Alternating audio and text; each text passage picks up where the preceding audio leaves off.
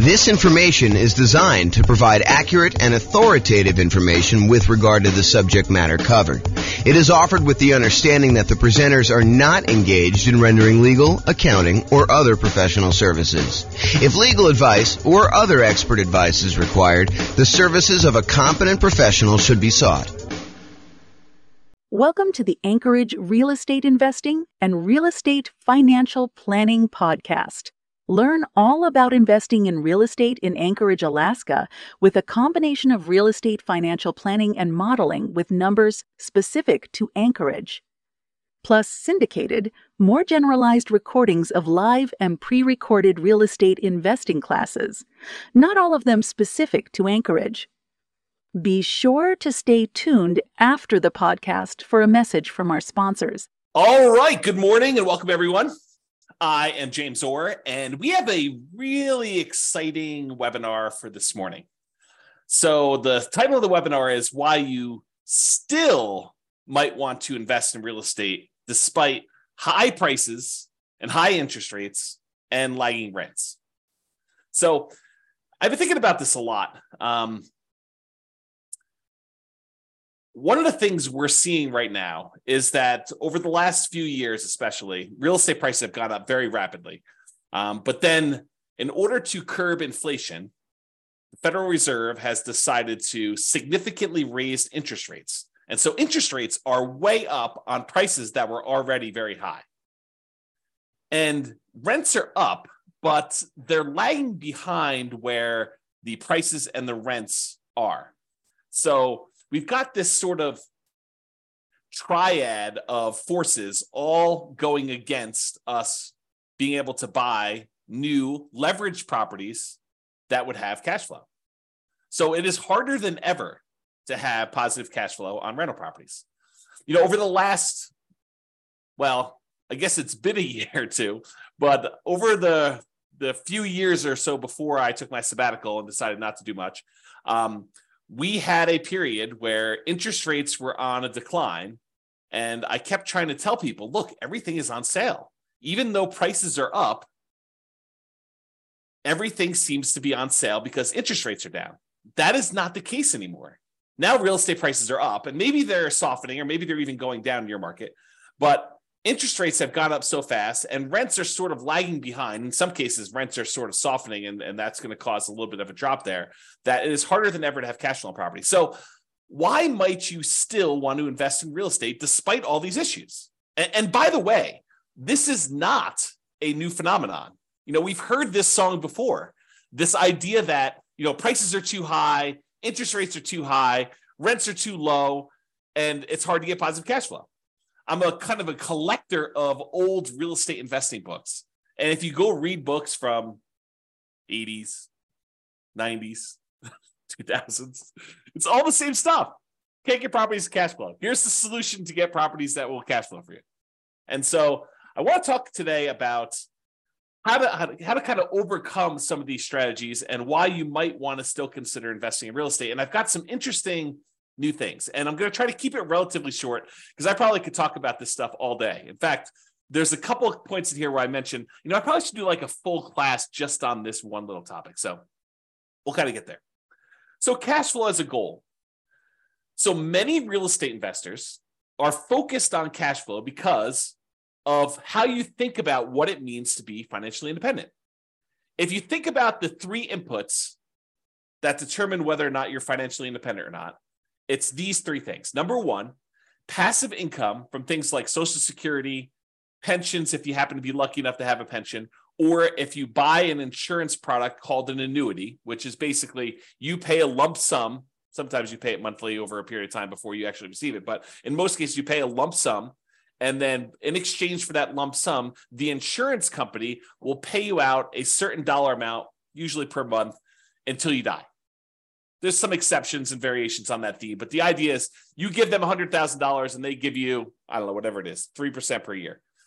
So it's sort of like you're betting that you're going to outlive what you could have done yourself if you'd taken that same money, invested somewhere else by having the insurance company invest that. And so you give them $100K, and if you die early, then that's how they're able to pay out. Some people longer and some people shorter. So anyway, number one, passive income from Social Security, pensions, or annuities. Didn't mean to go off on a tangent on annuities. This was not intended to be an annuities class. Number two, net cash flow from rentals. And this is the one where I think a lot of real estate investors focus on cash flow. They're cash flow, cash flow, cash flow. I want to be able to be financially independent. And the way you do that is you have enough cash flow coming in for your rentals to be able to be financially independent. Yeah, that is one way to do it. The third way is a yearly safe withdrawal rate, a percentage of your assets that you have invested somewhere else that you could safely pull out, usually from the return, although you could dip into principal in some cases, on some type of invested assets, usually stocks, bonds, commodities. People aren't talking about Bitcoin quite as much anymore, except for the lawsuits and stuff. So, but that's an example of another invested asset. To be 100% clear, though, it's not yearly safe withdrawal rate on equity. The equity is what's generating your cash flow, and this is another kind of sub problem to what we're seeing in our current environment. Prices have gone up over the last few years, and anyone who's owned these rental properties, now we're in this really unique situation where we've got a bunch of equity in a rental property and a really good interest rate on our mortgage in a lot of cases, unless it's paid off. And so you're kind of stuck with this thing where you've got a ton of equity, and so your return on equity has gone down quite a bit. And you're like, well, I can't really, well, you can, but I think a lot of people are choosing not to do a cash out refinance or rate and term. You're definitely not doing rate and term refinance if you already got a low one, but cash out refinance on a property, because you'd go from a 3.5% interest rate to a 7% interest rate. And so it gets really ugly when you do that. But there may still be, oh man, I'm off on these tangents. It may still be a good reason to do that, which I'll have to do in another class. That's not today's class. Oh boy. So those are the three reasons why. Those are three reasons people become financially independent. It's the three sources: passive income from Social Security, pensions, annuities, net cash flow on rentals, yearly safe withdrawal rate on invested assets. And so a lot of real estate investors are focused on cash flow because they're like, look, I don't got Social Security. Well, maybe you do at some point. I don't got a pension. I'm not doing annuity. So I'm really focused on this cash flow, this yearly safe withdrawal rate on invested assets. That doesn't make sense to me because I'm investing my money in real estate. So that's why they focus on cash flow. Although there are some ways to kind of get around that, which we'll discuss here very briefly. So in other webinars, which is not today, we've talked about how to improve cash flow. And there's a lot of really good strategies that still apply today. There's a class I did, I think it's called the How to Improve Cash Flow Workshop. You can go watch that. It's good stuff. Go into a lot more detail on all the different ways to improve cash flow. It's based on the lowest monthly payment guarantee I had and the maximum cash flow guarantee. Kind of combine those two into one class to show you how to improve cash flow. So even if you could improve cash flow, which you can, it still may not be great because of just our environment. But, and this is the big but for this class, cash flow isn't the only reason to invest in real estate. Two significant examples come to mind. Number one, you may want to build up an asset base, rental properties, something else, and then improve cash flow by converting to free and clear properties. So imagine for a minute, and I probably should do a whole class just on this topic, but imagine for a minute, you buy a rental property, you buy another rental property, buy another rental property, you eventually get to the point where you have 10 rental properties, and then you let them grow for a period of time, and then you sell off 5 of them, pay off the mortgages you have on them, take any of the proceeds you had from those 5, and pay off the remaining 5 that you kept. Now you've got 5 free and clear rental properties that all cash flow a lot better. So you buy more than you need, you sell off some, and you pay off the others. And I've done a lot of modeling on this as a way to speed up your time to being financially independent. Turns out it's a lot faster. So even if you're not getting great cash flow on the properties now, but you've got some time, it may still make sense for you to buy the properties, then use the proceeds from selling them to pay off the other ones. Or another variation on this theme is you buy a bunch of rental properties, and because the overall return on the rental properties is usually greater than what you can get in stocks. And I'll show you an example of that today. I'll show you a bad example of that today to kind of make my point.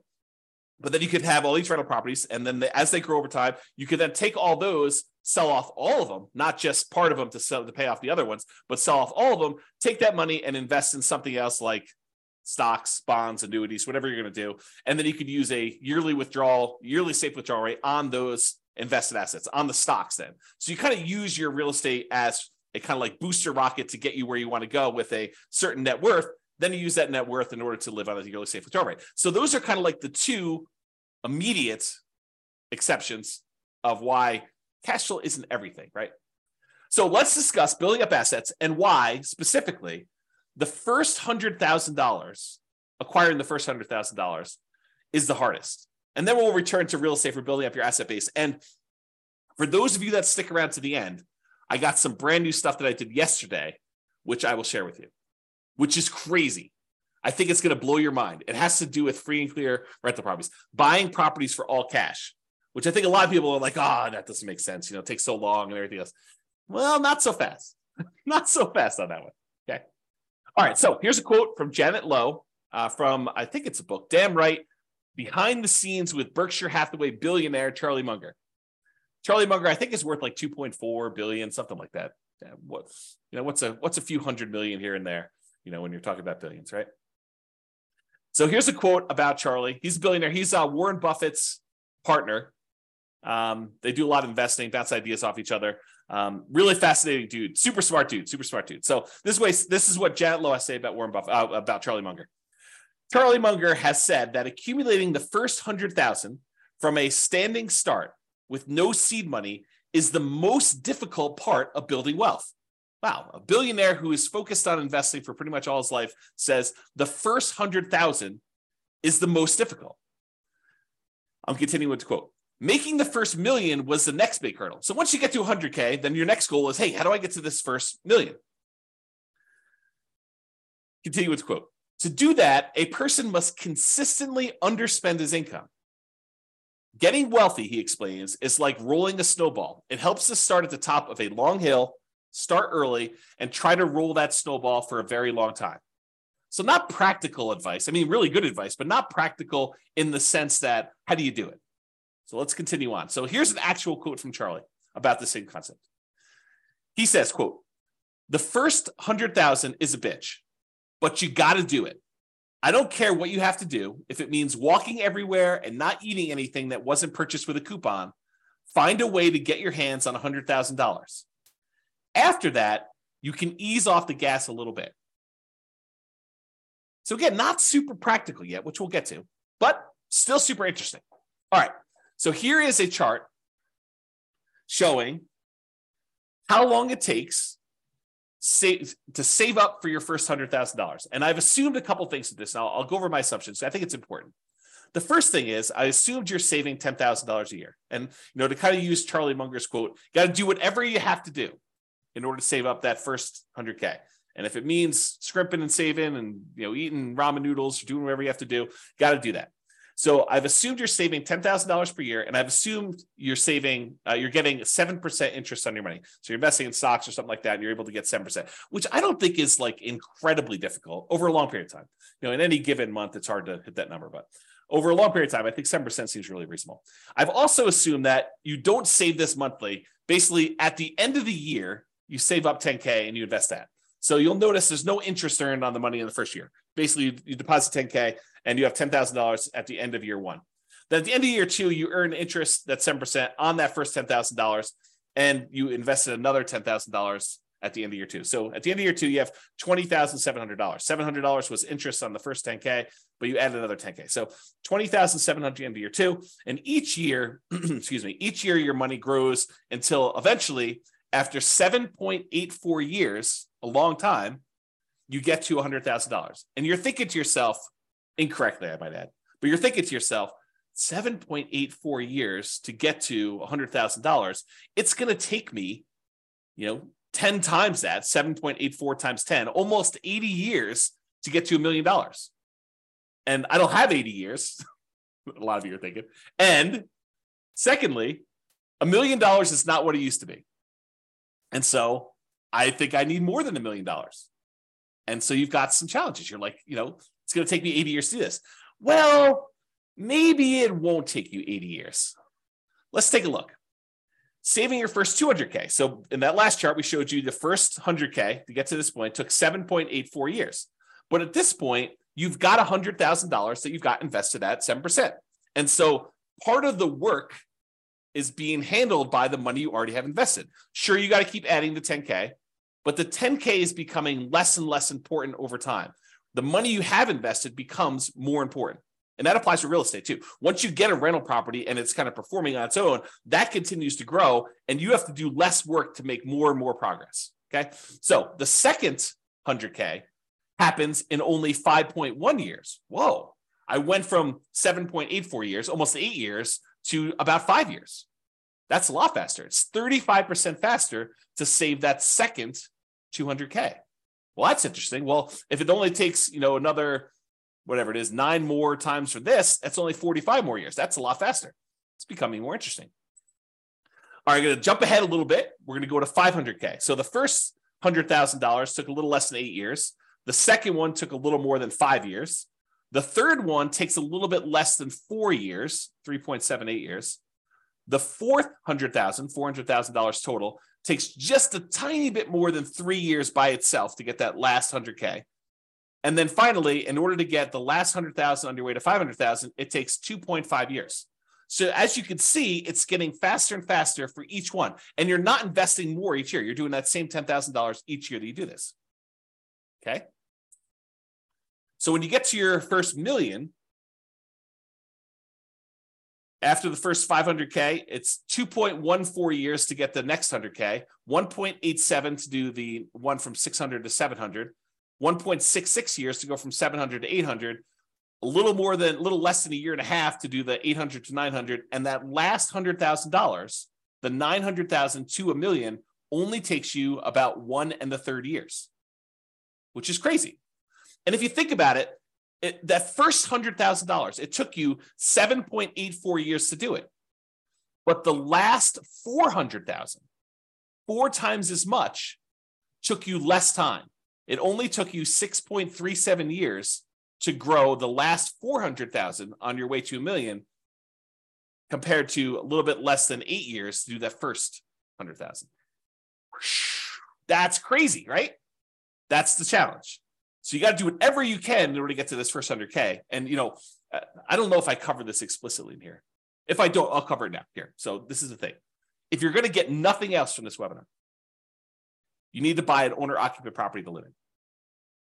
Why? Because you could buy it with USDA or VA if you're a veteran, nothing down loan. Some other lenders have 0% down loan programs, or there's 3% down conventional loan programs or 3.5% down FHA programs. But do whatever you can to save up enough money to buy just an owner-occupant property, because a highly leveraged owner-occupant property can get you to this 100K. That's all you need to do. You should do more, but if you just did that thing, it makes a huge difference in getting you there. Okay. All right. So this is what I was talking about before. Saving up your first $1 million. It takes you 25% of the total time it would have saved you to make $1 million just to earn that first $100,000. Almost 25.5% of your total time to get to $1 million is the first 100,000. It takes you about 74.5% of the time, or about 3/4 of the time, to earn the next 900,000. If you think about it this way, it takes you 25.5% of the time to earn that first 100,000, 16.6% of the time to earn the second 100,000, and then a little bit more than half the time, 57.9, in order to earn 800,000.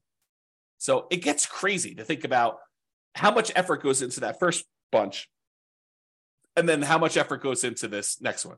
And the same applies if you're like, okay, I'm already at 100,000, James. You're kind of talking below my level. This same thing applies to millions.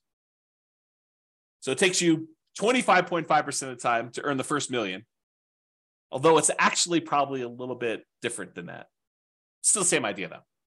And then it takes you about 75% of the time to earn the next 10 million. Okay? All right.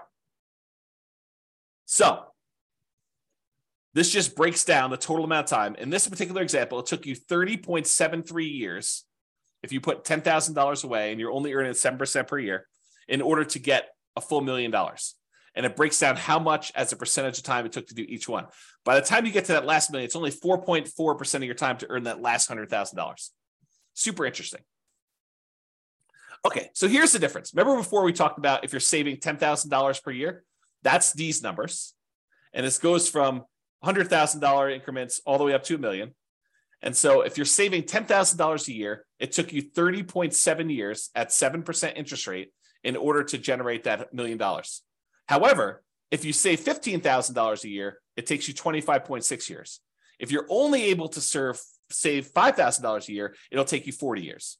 If you're only able to save $200 a month, it'll take you 50.4 years. If you're only able to save $100 per month, it'll take you 60.3 years. So it shows you how over time this does this. Okay, so you can kind of look at that chart if you want to. Take a screenshot if you want to. Okay. Now, the interest rate you earn on your way to this $1 million, earning $100,000, that kind of thing, the interest rate you earn matters.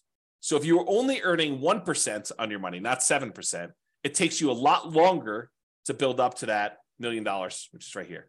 Okay. If you earn 10%, it's shorter, but it's not significantly different. So that first 100K, it took you 7.84 years at 7%. If you earn 10%, it's only 7.27. And the reason why is most of the effort is from you putting in that money. It's not the money. Later on, the interest rate matters more because you have more money invested. And so the interest rate impacts a larger portion of the amount that's getting you there. Okay. So you look at that. And you'll notice here that I only go to 12%. But leveraged real estate's probably not 7% per year. And it's probably higher than that 12%. Now, it could be less, depending on which property you pick. It's not like this is automatic and a give me. But it's usually higher than 7% when you account for all the different areas of return when you buy real estate, not just cash flow. We're not talking about 7% cash on cash return. We're not talking about getting 7% cash flow on the amount you had invested. We're talking about the overall return you get from the tendency for properties to increase over time from inflation, which we often call appreciation. Properties going up in value over a very long period of time, like any given month, like this next year, property values can decline. In the next 5 years, property values can decline. But over a very long period of time, typically what happens to property values is they go up with inflation. It costs more to build the properties. It costs more in labor to build the properties. And so what tends to happen is property values overall as a whole tend to go up with inflation over time. Okay. Sometimes a little faster, sometimes a little slower. Sometimes they have significant uptrends over like the last few years. Sometimes they have significant downtrends like we did in 2008, 2009, that kind of period. Okay. But overall, long period of time, properties tend to appreciate over time. So that's one area. Cash flow, which we talked about, which, right now might actually even be negative. Depending on what market you're in, you might actually see negative cash flow. If you put down 5%, put down 20% in a property, the more you put down, the more likely you are to have positive cash flow on a property. If you bought a property free and clear without a mortgage at all, you're very likely to have positive cash flow on that rental property. If you put down more, if you put down less, you're more and more likely to have negative cash flow. Plus the return you get from paying down the loan on the property. Part of the monthly payment you make on a normal amortizing loan, 15-year loan, 30-year loan, 40-year loan, any of those amortizing loans that pay themselves off over a certain period of time, like a 15-year loan pays itself off over 15 years, 30-year loan pays itself off over 30 years. But I actually have a typo here. Let me make a correction. It says department pay down instead of debt pay down. Make a note. So debt pay down, the return you get from paying down a loan, that little amount of money in the beginning that pays down how much you owe, the principal on the loan, that increases over time. And the amount you make from that is also a return. Plus, when you have a rental property, not properties that you own, you live in, but if you have a rental property, you get a tax benefit of depreciation. And man, I got to do some whole classes on depreciation because this is a tool that becomes very important in a market like now, where we have these high prices, high interest rates, lagging rents, and we're looking for deal alchemy, where we can kind of manipulate the return quadrants in order to get properties and have them overall cash flow less. So I need to do a whole class on depreciation, bonus depreciation, accelerated depreciation, things of that nature. But anyway, I digress. Oh boy. Really, this idea of depreciation, it's tax benefits the government gives you for owning rental property. And you are required to take it. If you don't take it, they assume you did. And so there's no reason not to take it. So you have this depreciation benefit for doing that. So the overall return from appreciation, the tendency for property values to increase over time, cash flow, after all your expenses on a property, what you net, debt pay down, paying down the loan on the property, and then the tax benefits from depreciation, which I like to call cash flow from depreciation, because it shows up either in less taxes from your paycheck, or at the end of the year, you get a big chunk back. Okay, so it's cash flow from depreciation. So those areas of return on leveraged properties, it tends to be higher than 7%. So if it's higher than 7%, that could be advantageous for you. And this is especially true if you acquire an owner-occupant property, one that you live in, as a primary residence with little or nothing down. So you go buy a property with a USDA or VA loan, you get nothing down on that, or you put a 3% down on a conventional loan, or 3.5% down on an FHA loan, or 5% down on a conventional loan, and you're able to buy a property that is highly leveraged. The returns from appreciation, debt pay down, depreciation, if you convert it to a rental after a period of time, those are all usually really, really good. The cash flow may be ugly because you got very little into the deal. And so you're looking at the overall return.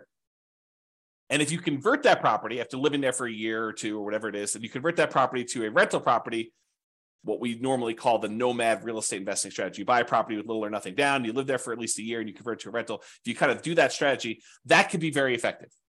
Even in today's market, even with really, really negative cash flow. Because you got to look at, what's my alternative? I did a class once, it was called, Is Nomad Dead? We had seen this big run up in prices, and everyone thought, there are no deals. I can't get the deals I was getting, 4 years ago, and how bad the real estate market was and everything. I was like, okay, let's do a whole class and see if Nomad is dead. And so I did a whole bunch of analysis, and I'll give you the 30-second version of this 2-hour class, because there's a lot of detail in the class, but here's the 30-second version. You calculate out whatever the return it is that you can get on the property that's sitting right in front of you. You find the best deal that you can in the marketplace right now. What's the best I could do? And you look at the return that you would get on that particular property. And you say, okay, it's whatever it is, 22%. Okay, it's 22% per year. What else can you invest in where you get 22%? That's the whole thing of the class. If you can go find something where you can get better than 22%, then go do that. If you can't, then real estate looks like a better option at this point. And that may change over time, right? 3 years from now, maybe I think I'm just investing in whatever, the new version of whatever the flavor of the week is, the new Dogecoin or Bitcoin or whatever the new thing is that people are looking at, NFTs. I saw this article. There's a company that is now buying your now lower valued NFTs so that you can take the tax write-off, so that you could do losses on your taxes, right? It's kind of a new industry has popped up. So anyway, I digress here. The point is this idea that you look at an investment and you see the return that you can get on it, and you decide, is this for me? Yes or no? Right now it is, or right now it isn't. And you can go do that. And I'm going to give you the little bonus at the end is, if you're distressed, if you're all worked up, you're all anxious, you feel that tightness in your chest because you're thinking to yourself, the market, the interest rates are high, prices are high, rents are, where they are, they're a little lagging behind. This is where all that is. And you're thinking to yourself, I've missed the boat. I got to get another property. I got to be all constantly leveraged and constantly up there. I'm going to show you at least one slide. I need to do probably a whole class on this, maybe several, but I'm going to show you that breathe, relax. Even if you have to save up your money for another year or two and wait, it's not the end of the world. Chill out. But if you're like, hey, look, there's an investment in front of me, it makes sense to me, I'm going to do it, that sounds good. And you still might want to do that because of what I'm about to show you. Okay. So this is what I would consider a particularly bad property, right? It's I'll jump right to the bad spot. It's negative $8,000 a year in cash flow. Now you are buying it with 5% down, so you got very little money in the deal, but it's ugly. I mean, who wants to put out, whatever it is, almost $700 a month in negative cash flow? But as an aside, if you were going to save $10,000 a year in order to get that first 100K and kind of build on that, if saving that is really paying negative cash flow to kind of invest over time in order to own this rental property, that's not the end of the world either. If you think about it this way, I'll kind of go off on a tangent on this. If you had put enough down, this thing would have positive cash flow. But you chose to put a little down, and now you're choosing to take some money each month and paying the negative cash flow. Really, you're just paying the mortgage payment. You're not getting enough in to do it, so you have to supplement it. But you're paying that negative cash flow over time. It's sort of like you're able to make an investment in this rental property over time. You are investing a little bit of money each month in the form of negative cash flow as additional down payment that you didn't make elsewhere. Right? I mean, isn't that what you're doing? You could have put more down if you had, whatever this property is. I don't even know, $500,000. You could have put $500,000 down. It would have had positive cash flow from day one. Could have put probably $250,000 down, had 50% mortgage on the property, and it probably would have positive cash flow. You chose, in this case, to put 5% down, and so you have negative cash flow. So instead of putting, $250,000 down, you put down $25,000, and now you're saying, I put down $25,000, and I'll pay in $8,000 per year in order to acquire this property that overall makes me, in this case, $4,286 net. So $8,000 from appreciation and change, almost $3,000 in debt pay down, and about $1,200 in tax benefits. So overall, it brings in, almost $4,300. Okay, so that's the dollars now. So this property does that. Now, if we look at how much you invested and the return you got in that investment, the appreciation is a 50% return on your initial down payment. So from appreciation, for the property value going up, in value, you're getting a 50% return on that. Your cash flow is negative, a lot, almost negative 50%. In fact, they almost offset, right? So the amount of money you're making for appreciation is offset by the amount of cash flow you're getting on this property. In this particular example, with putting very little down on a property that I admit is a deliberate bad choice, right? And if you're in a market where this is what you can get, this is what you can get, right? And this is what you got to decide on. The debt pay down portion of the return is 17.7%. And what's interesting about the top half of this quadrant, the appreciation of the cash flow, is those are speculative, right? We really don't know if next year the property is going to go up in value or if it's going to go down. We don't know if rents are going to improve, stay the same, or go down. So the top half is sort of a little speculative. We don't really know what's going to happen. We're speculating that the market is going to continue to do well. The bottom half of the returns, those are more certain. They're less speculative. The debt pay down portion is contractually guaranteed by you and the lender. When you get a loan, you sign an agreement with the lender that says, okay, you're going to make these regular payments for the next 30 years. And if you do that, this loan is going to be paid down by that amount. It's contractual. It's not speculative. It doesn't matter how the market does. Market could do good, market could do bad. It doesn't matter. You're getting that return. So debt pay down 17.7, and the tax benefits, unless they change tax law, which it's possible that they will, very unlikely, but possible, you're going to get 7.73%.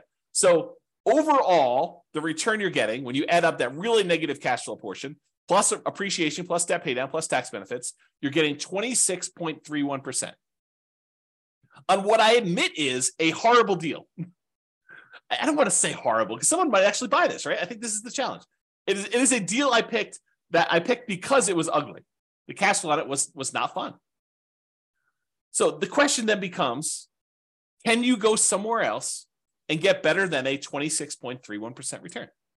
And if you can, great. Then maybe this is why it says, I don't know what the title is, why you might still want to invest in real estate. Well, you might want to still invest in real estate because you're getting a 26.31% return, even with ugly cash flow.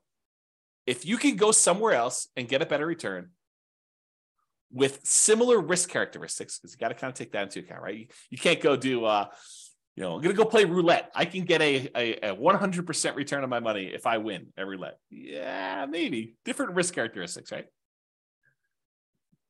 Okay. So anyway, if you can do better than 26.31, maybe you do something else. If this is the best you see, the best you got available, then maybe you might want to still invest in real estate. Okay. So that's sort of the crux. Now, this was that years to save your next 100K. At 7%, it took 7.84 years to get that first 100K. At 25%, which this is 26.31. So at 25%, it's 5.61. So it's a lot faster. I didn't sum it up. I probably should sum it up in the future. But it just goes to show, like, by the time you get to that last 100K to get to $1 million, it's only 0.41 years at that rate versus this, I don't know, 1.24. And honestly, This is the problem we're seeing with other people right now in our marketplace. They've been building up their equity, right? The property values have been going up. They've been paying down their loan. They got really nice low interest rates, which the loan pays down a little faster when you do that. Your return on your debt pay down return is a little higher early on. So you're actually building up equity really fast. And so your return on the amount you have invested in the deal actually goes down.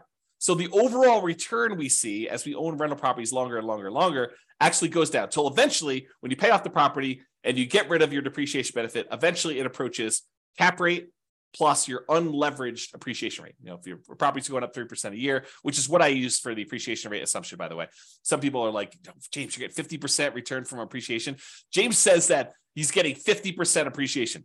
No, I didn't say I'm getting 50% appreciation. I'm getting 3% appreciation, which seems very reasonable over a long period of time, especially considering the last few years. But 3% over a long period of time, it turns out the return from getting 3% appreciation is 50% when you only put 5% down and you have 1% in closing costs. Okay.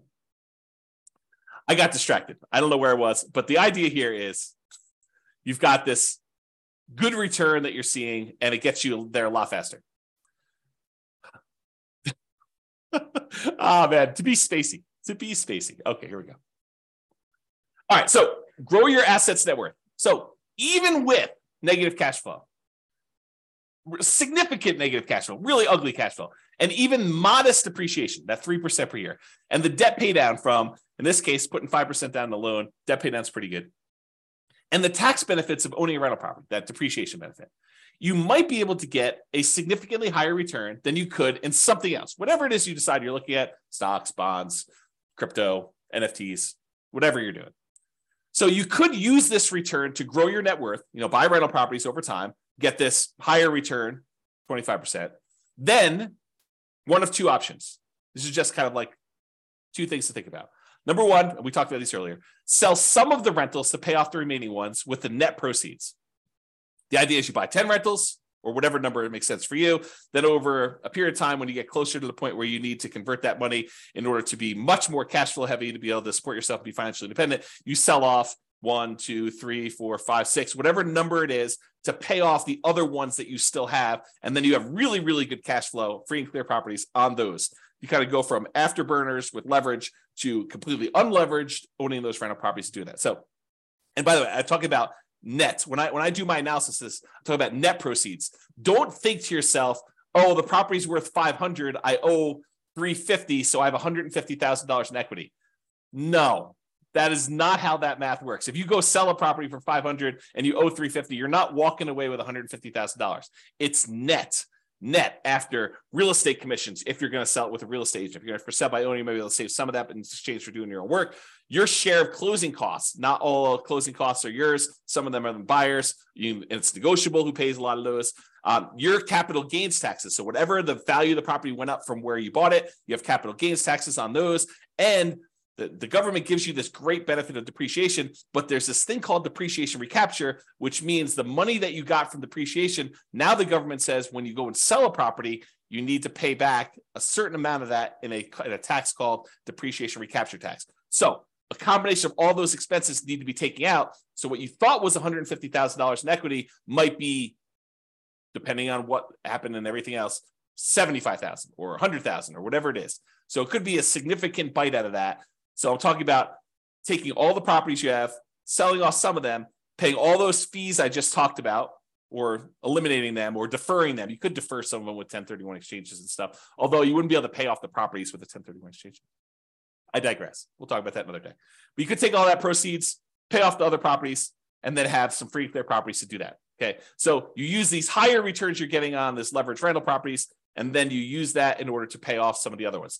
Or option number two, you take all the rental properties you acquired, they were kind of rocket boosting their way up. They've now grown in value. And instead of taking some of them, selling them and paying off the other ones, you sell off all of them and then decide to simplify your life, because owning rental properties is a little bit more complicated. Even if you have a property manager doing it, you need to manage the property manager.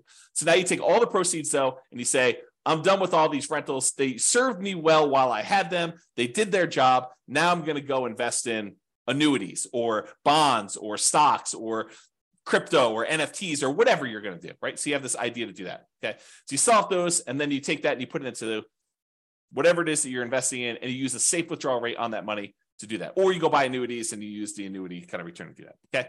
So that is one way to think about the return you're getting on there. So the question is, should you invest in real estate or stocks? And what I did, it's got to give you some background here. I went and I modeled this question.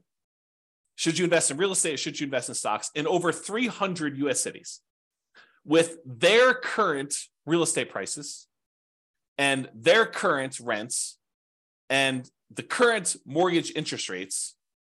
And I adjusted for a little bit of standard of living. So I said, if you're in a really inexpensive market, you're probably living on this number, because that's what you basically need in order to afford properties in that market. But then I also said, in order to be considered financially independent, you need to replace that number in passive income and other things in order to be able to get to that number. So if you're in a market where I was like, hey, look, you need $5,000 in order to be able to do this, $5,000 per month, in order to be able to buy properties in that market, I also said that your passive income needs to equal $5,000 a month. If you're in a market that requires $10,000 a month in order to be able to buy properties there, then you need to replace $10,000 a month with passive income. So the bar to be financially independent in more expensive markets is also higher. I kind of made it that way. Okay. So what we're going to do is we're going to look at 3 different strategies. What if you did this nomad strategy where you went and you bought properties as an owner occupant, put 5% down, you have private mortgage insurance when you do that in almost all cases. There's some exceptions like VA loans, but VA loans got their own funding fee, which is essentially private mortgage insurance paid as one fee in advance. I digress. So you basically have this whole thing where you do a nomad, you're buying a property as an owner occupant, you got to live there for at least a year. It's a requirement of the lender. Then once you're done living there for a year, you can convert it to a rental. Sometimes it's more than a year in order to be able to have enough saved up to buy the next property. But you do that and you buy rental property after rental property after rental property until you get up to 10. I maxed you out of 10.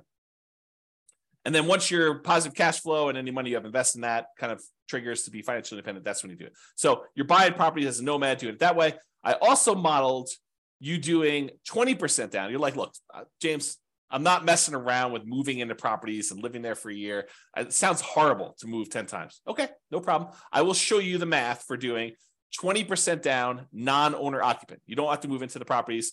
I think I assumed that you bought a property to live in first, and then you did 20% down. Maybe I didn't. I did both, but I don't know what I did in the presentation. So I just assume you're buying 20% down, non-owner occupant properties where you're not moving in, you're just buying rentals with 20% down. And then I also did the same thing where you do 25% down. Okay. So what are the results? Well, let's look at Nomad first. When you do Nomad versus investing in only stocks, you don't buy any properties, you rent yourself and you only buy stocks. Doing Nomad at a 305 markets, doing Nomad is better in 220 of the cities. Doing stocks is only better in 31 of the cities. And in 54 cities, it didn't make any difference at all. They were basically the same. I'm going to pause for dramatic effect. Take a drink. In other words, this question of, should I do real estate? Should I invest in stocks? If you do the nomad strategy, put 5% down, move into the property, live there for a year, convert that property to a rental and repeat the process, it is better to do that strategy than to just invest in stocks in 220 of the 305 cities. In 31 cities, it is better to have done stocks. Faster to be financially independent. This is speed to financial independence. And in 54 cities, it made no difference. And here is each dot shows you a different city. And the difference is how many months better was it? Not how many months it took, but how many months better was it? And the red dots are all the ones where it was better to do Nomad by that number of months. So, and I did it based on price of market. So I want to show you, look, in more expensive markets, is it always better to do Nomad, or less expensive markets always better to do Nomad? But so for example, right here, this dot shows you that the properties in this particular market happen to be in the $130,000 range. And it is almost 400 months or almost 500 months better to do Nomad than to invest in stocks. With this green one, $150,000 market, it was probably about, 180 months better for you to do stocks than it was to do Nomad. So a lot fewer green dots, where it's better to do stocks, a lot more red dots. And I want to point out that sometimes it's significantly better, not just like a year better, but sometimes significantly better in terms of months in order to do Nomad than to do stocks. Kind of fascinating, right? All right. What about net worth? You have a higher net worth after 40 years in 275 cities doing Nomad than doing stocks. You have a higher net worth doing stocks in only 30 cities. And there was 0 where you had no difference at all. Okay. So, there's basically 30 cities where it would have been better for you to do stocks in terms of net worth, not time to financial independence. Financial independence was one before. And so this shows you the difference in net worth. In this case, the green one's Nomad. So the ones, the higher you are away from 0, the bigger the difference in net worth is difference in net worth. And the red ones show you the ones where are stocks. And those are relatively small better. So it's like, yeah, they're better at 40 years, but not that much better. Like there's sometimes when Nomad is a lot better. And so you got to look at this. Okay. Is this helpful for anybody? You guys want to let me know? That'd be great. Because I like this stuff and I'd like to do more classes on this content if you guys are interested. So let me know in the chat box, if you could, for those that are not sleeping. Okay. Yeah, see, people love it. That's awesome. Thank you. Appreciate that. All right, 20% down. So we did Nomad before. Now we're going to compare 20% down to investing in stocks. So if you're going to do 20% down, and this time you're not moving into properties, you're just buying non-owner occupant rental properties. You're like, forget this, dealio where you're moving into properties, James, you're crazy. And no one's going to move into properties. A lot of people do, but I digress. The saying of the day is I digress, because it seems like I'm all over the place today. Okay, in that case, doing 20% down will get you to financial independence faster in 220 cities. It'll get you faster doing just stocks and not doing 20% down rentals in 28 cities. And in 57 cities, it doesn't matter. Okay. And here's how much better getting to financial independence. This is number of months better. All the red dots are, it's better to do 20% down, and it's by this number of months, the distance away from this 0 line. So the distance there. And this is the price point of the houses in that market. So on a 300,000-ish type property, it's like almost 580 months better for you to do whatever this is, 20% down than to do stocks. And here's some green ones to show you the ones where it's better to do stocks than it is to do 20% down rentals.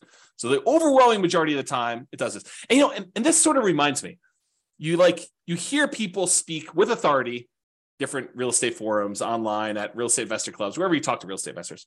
You hear them speak with authority. You always need to do this. It's always better to do rental properties. It's always better to do stocks. It's always better to do whatever. It's much more nuanced than you think, right? I'm showing you that. I'm showing you the data. And could my assumptions be wrong? Absolutely. No doubt. I am not infallible. I do my best to try to make sure my data is accurate. And you can drill down and look at any city, right? Like I've had, in order to be able to show you this chart, I had to do the analysis for 305 cities. Now, this is just me aggregating all the individual analysis and showing you what's going on. So this just goes to show you that you need to do your homework. And if you're in one of these cities, then maybe real estate isn't as good as investing in stocks, right? If you're in any of these cities, though, it turns out it's better. And maybe the assumptions, is it possible? This is like where I just throw everybody under the bus. Is it possible we all buy a whole bunch of real estate and 10 years from now, we have something worse than we saw in 2008 and the real estate market goes to 0? Possible? Maybe. I don't know, right? But who can predict the future? Is it possible that stock market returns from here on out are 0? Maybe. Is it possible stock market returns from here on out are 30% a year? In which case it probably crushes real estate. Is that possible? Sure. I mean, we don't know. We don't know the future. No one can predict that. But I'm showing you based on some very reasonable assumptions. So I show you all my assumptions. You can go look at it, go dig into the city and look. Anyway, I digress. That is the saying of the day. So a lot faster for doing 20% down in a lot of cities, a little slower in others. Higher net worth. You have a higher net worth putting 20% down in 275 cities. You have a higher net worth investing only in stocks in 30 cities, higher than investing 20%. Okay, so 275 to 30. And then here's the net worth difference. Again, there's a lot sometimes with a very significant big difference, a lot of them with little difference, but sometimes it's a really significant difference if you invest in 20% down rentals versus doing that. And one other thing I'll add, when we talked about Nomad, you had to do it in your local marketplace, right? Because you're moving into the properties, you're owner occupying. So if you happen to be in, I don't know, pick any really expensive California city, you have to do it in that marketplace because you're moving in. When you do this 20% down plan and you happen to be in a market where buying properties even with 20% down has really ugly cash flow, you can choose to pick another market. You can go pick a market that has historically better cash flow because you're not living in the properties. So you could be living in Los Angeles and decide I'm going to invest in Atlanta, right? As just an example. And I didn't model that, right? I modeled it forcing you to invest in your local market with those properties. So you maybe even these red ones, you could say, I happen to live in Los Angeles. Real estate historically has not cash flowed very well here. Maybe the overall return's better, but it has a cash flow here. Why don't I go pick a market that is better historically? And who knows what will happen in the future. So you could do that. So there's even more to this. There's even more nuance flavor to this. Okay. All right, 25% down. We've I built up. You know what I'm talking about now. 25% now versus stocks. 25% down is better in 228 cities. Investing in stocks would have been better in 26 cities, and in 51 cities, it didn't matter. And this is time to financial independence. So it would have been faster to be financially independent if you put 25% down, bought non-owner occupant rentals in 228 cities. It would have been faster for you to be financially independent if you invested in stocks in 26 cities, and 51, it didn't matter. And then here's that distance, basically how much longer the difference between one and the other. And all the red ones are the 25% down. The green ones are you invest in stocks. And you can kind of look at this. And then higher net worth. You have a higher net worth investing in 25% down rentals in 277 cities. If you only invest in stocks, it was better in 28 cities and 0 with no difference. And then here's the difference in net worth. So sometimes it's really significant difference in net worth. Sometimes it's much, much lower. Okay. Last few slides. This is sort of the bonus content. Bonus content. All right. Claudia said, happy to see you again. Very good information. Awesome. Thank you. Good to see you. All right, cool. Buy rentals for cash. So I already showed you real estate is generally, there's exceptions, but generally faster, better net worth than stocks. Generally faster and also better net worth. Because we looked at both those. Speed to financial independence and also size of net worth, right? Than stocks. But here's the issue, right? As stated at the beginning of this webinar, prices are way up, interest rates are way up, rents are lagging. So one way to deal with high interest rates is to opt out. And by opt out, I mean don't use mortgages. You got really, really high, ugly mortgages, interest rates. You could say, something, I'm going to pass. I'm just not going to do mortgages. So what that would be is buying properties free and clear. Some people, and I put this in italics, believe that you need to be leveraged with mortgages. Like it's silly to invest in real estate without mortgages to get the benefits of rental properties.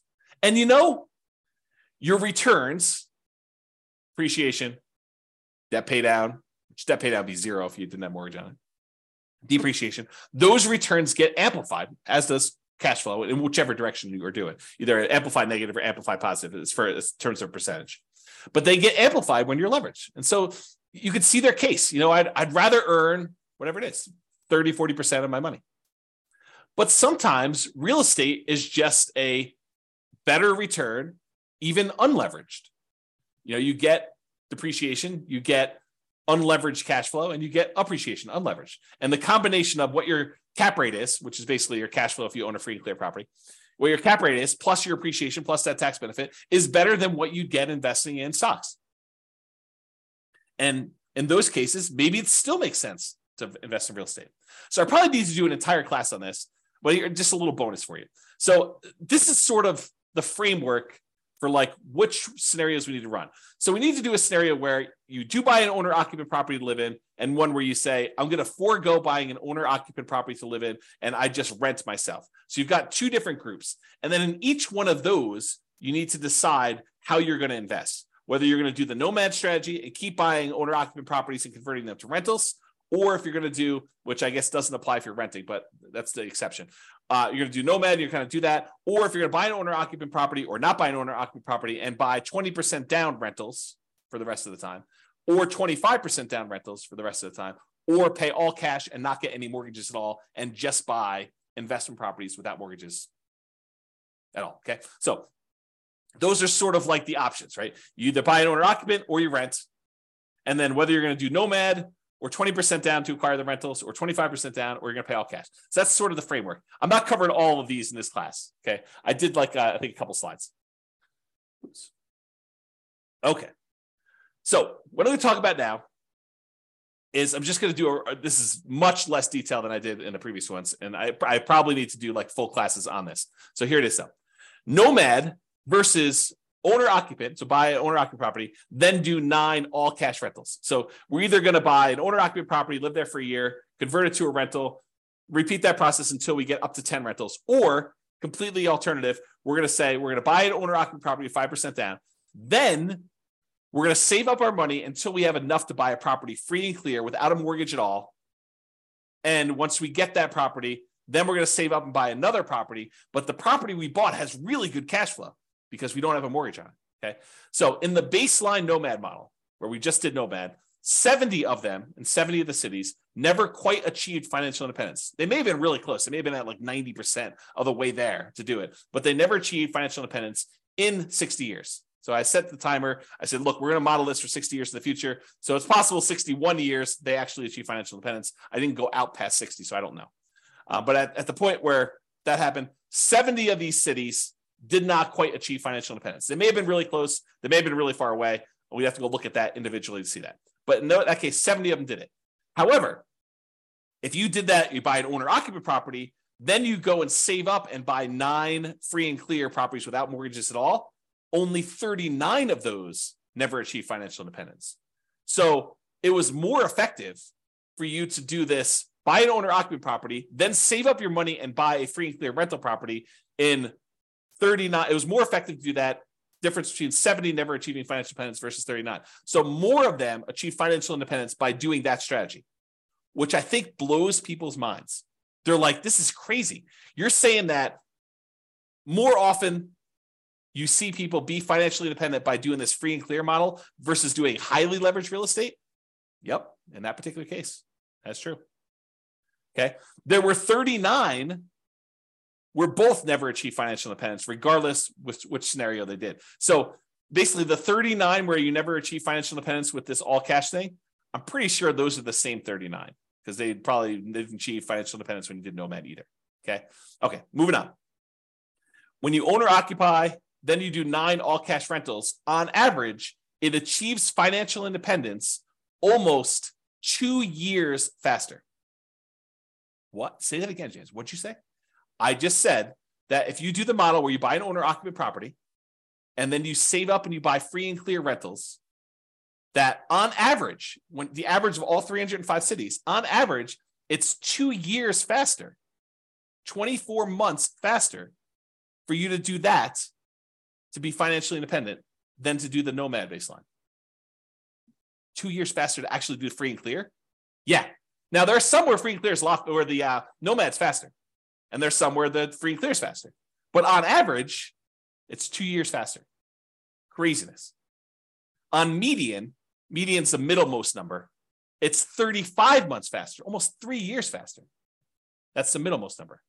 Now, there is a lot more to this story. There's no way I could do this justice in just this one class. I'll do more classes on this in the future, provided you tell me you want them. If you say, James, this sucks. I don't want to do any more of these. But if you tell me, look, this is super interesting, I do want more of this, then let me know, and I will plan on doing more classes. I could do a deep dive just into this one scenario. Talk about the assumptions, talk about kind of outliers, how this works. We can look at different cities. Okay. So yeah, Nick's like, yeah, please. That's awesome. All right. So here's the chart for this one. So achieving financial independence, it's faster to do the owner-occupy than do 9 all-cash rentals in 177 cities. In 86 cities, it's still faster to do nomad. In 42 cities, it doesn't matter. Interesting. All right. Same idea, except now I'm looking at 20% down or 25% down versus doing one owner occupant, all cash for 9 rentals. So in this one, I put 20% down, doing that non-owner occupant thing versus doing the owner occupant, then buying all cash. So make sure you guys are clear on what I'm saying here. In one model, we are just buying 20% down rental properties. And we did one owner occupant nomad to start with. So we bought a property owner occupant. Then from then on, we put 20% down and bought rental properties. In this other one, we bought an owner occupant property and then we saved up money and we bought properties all cash, free and clear. In 169 cities, it was better to do the all cash model. Versus in 93 cities, it was better to save 20% down to buy the rentals. And in 43 cities, it didn't matter. And this is in time to be financially independent. For the 25% down, with 25% down in 164 cities, it was better to do free and clear, to pay all cash for properties. It was better to do 25% down in 96 cities, and it made no difference at all in 45 cities. Craziness. All right. Look at that, just on time. Any final questions? Was that helpful for you guys?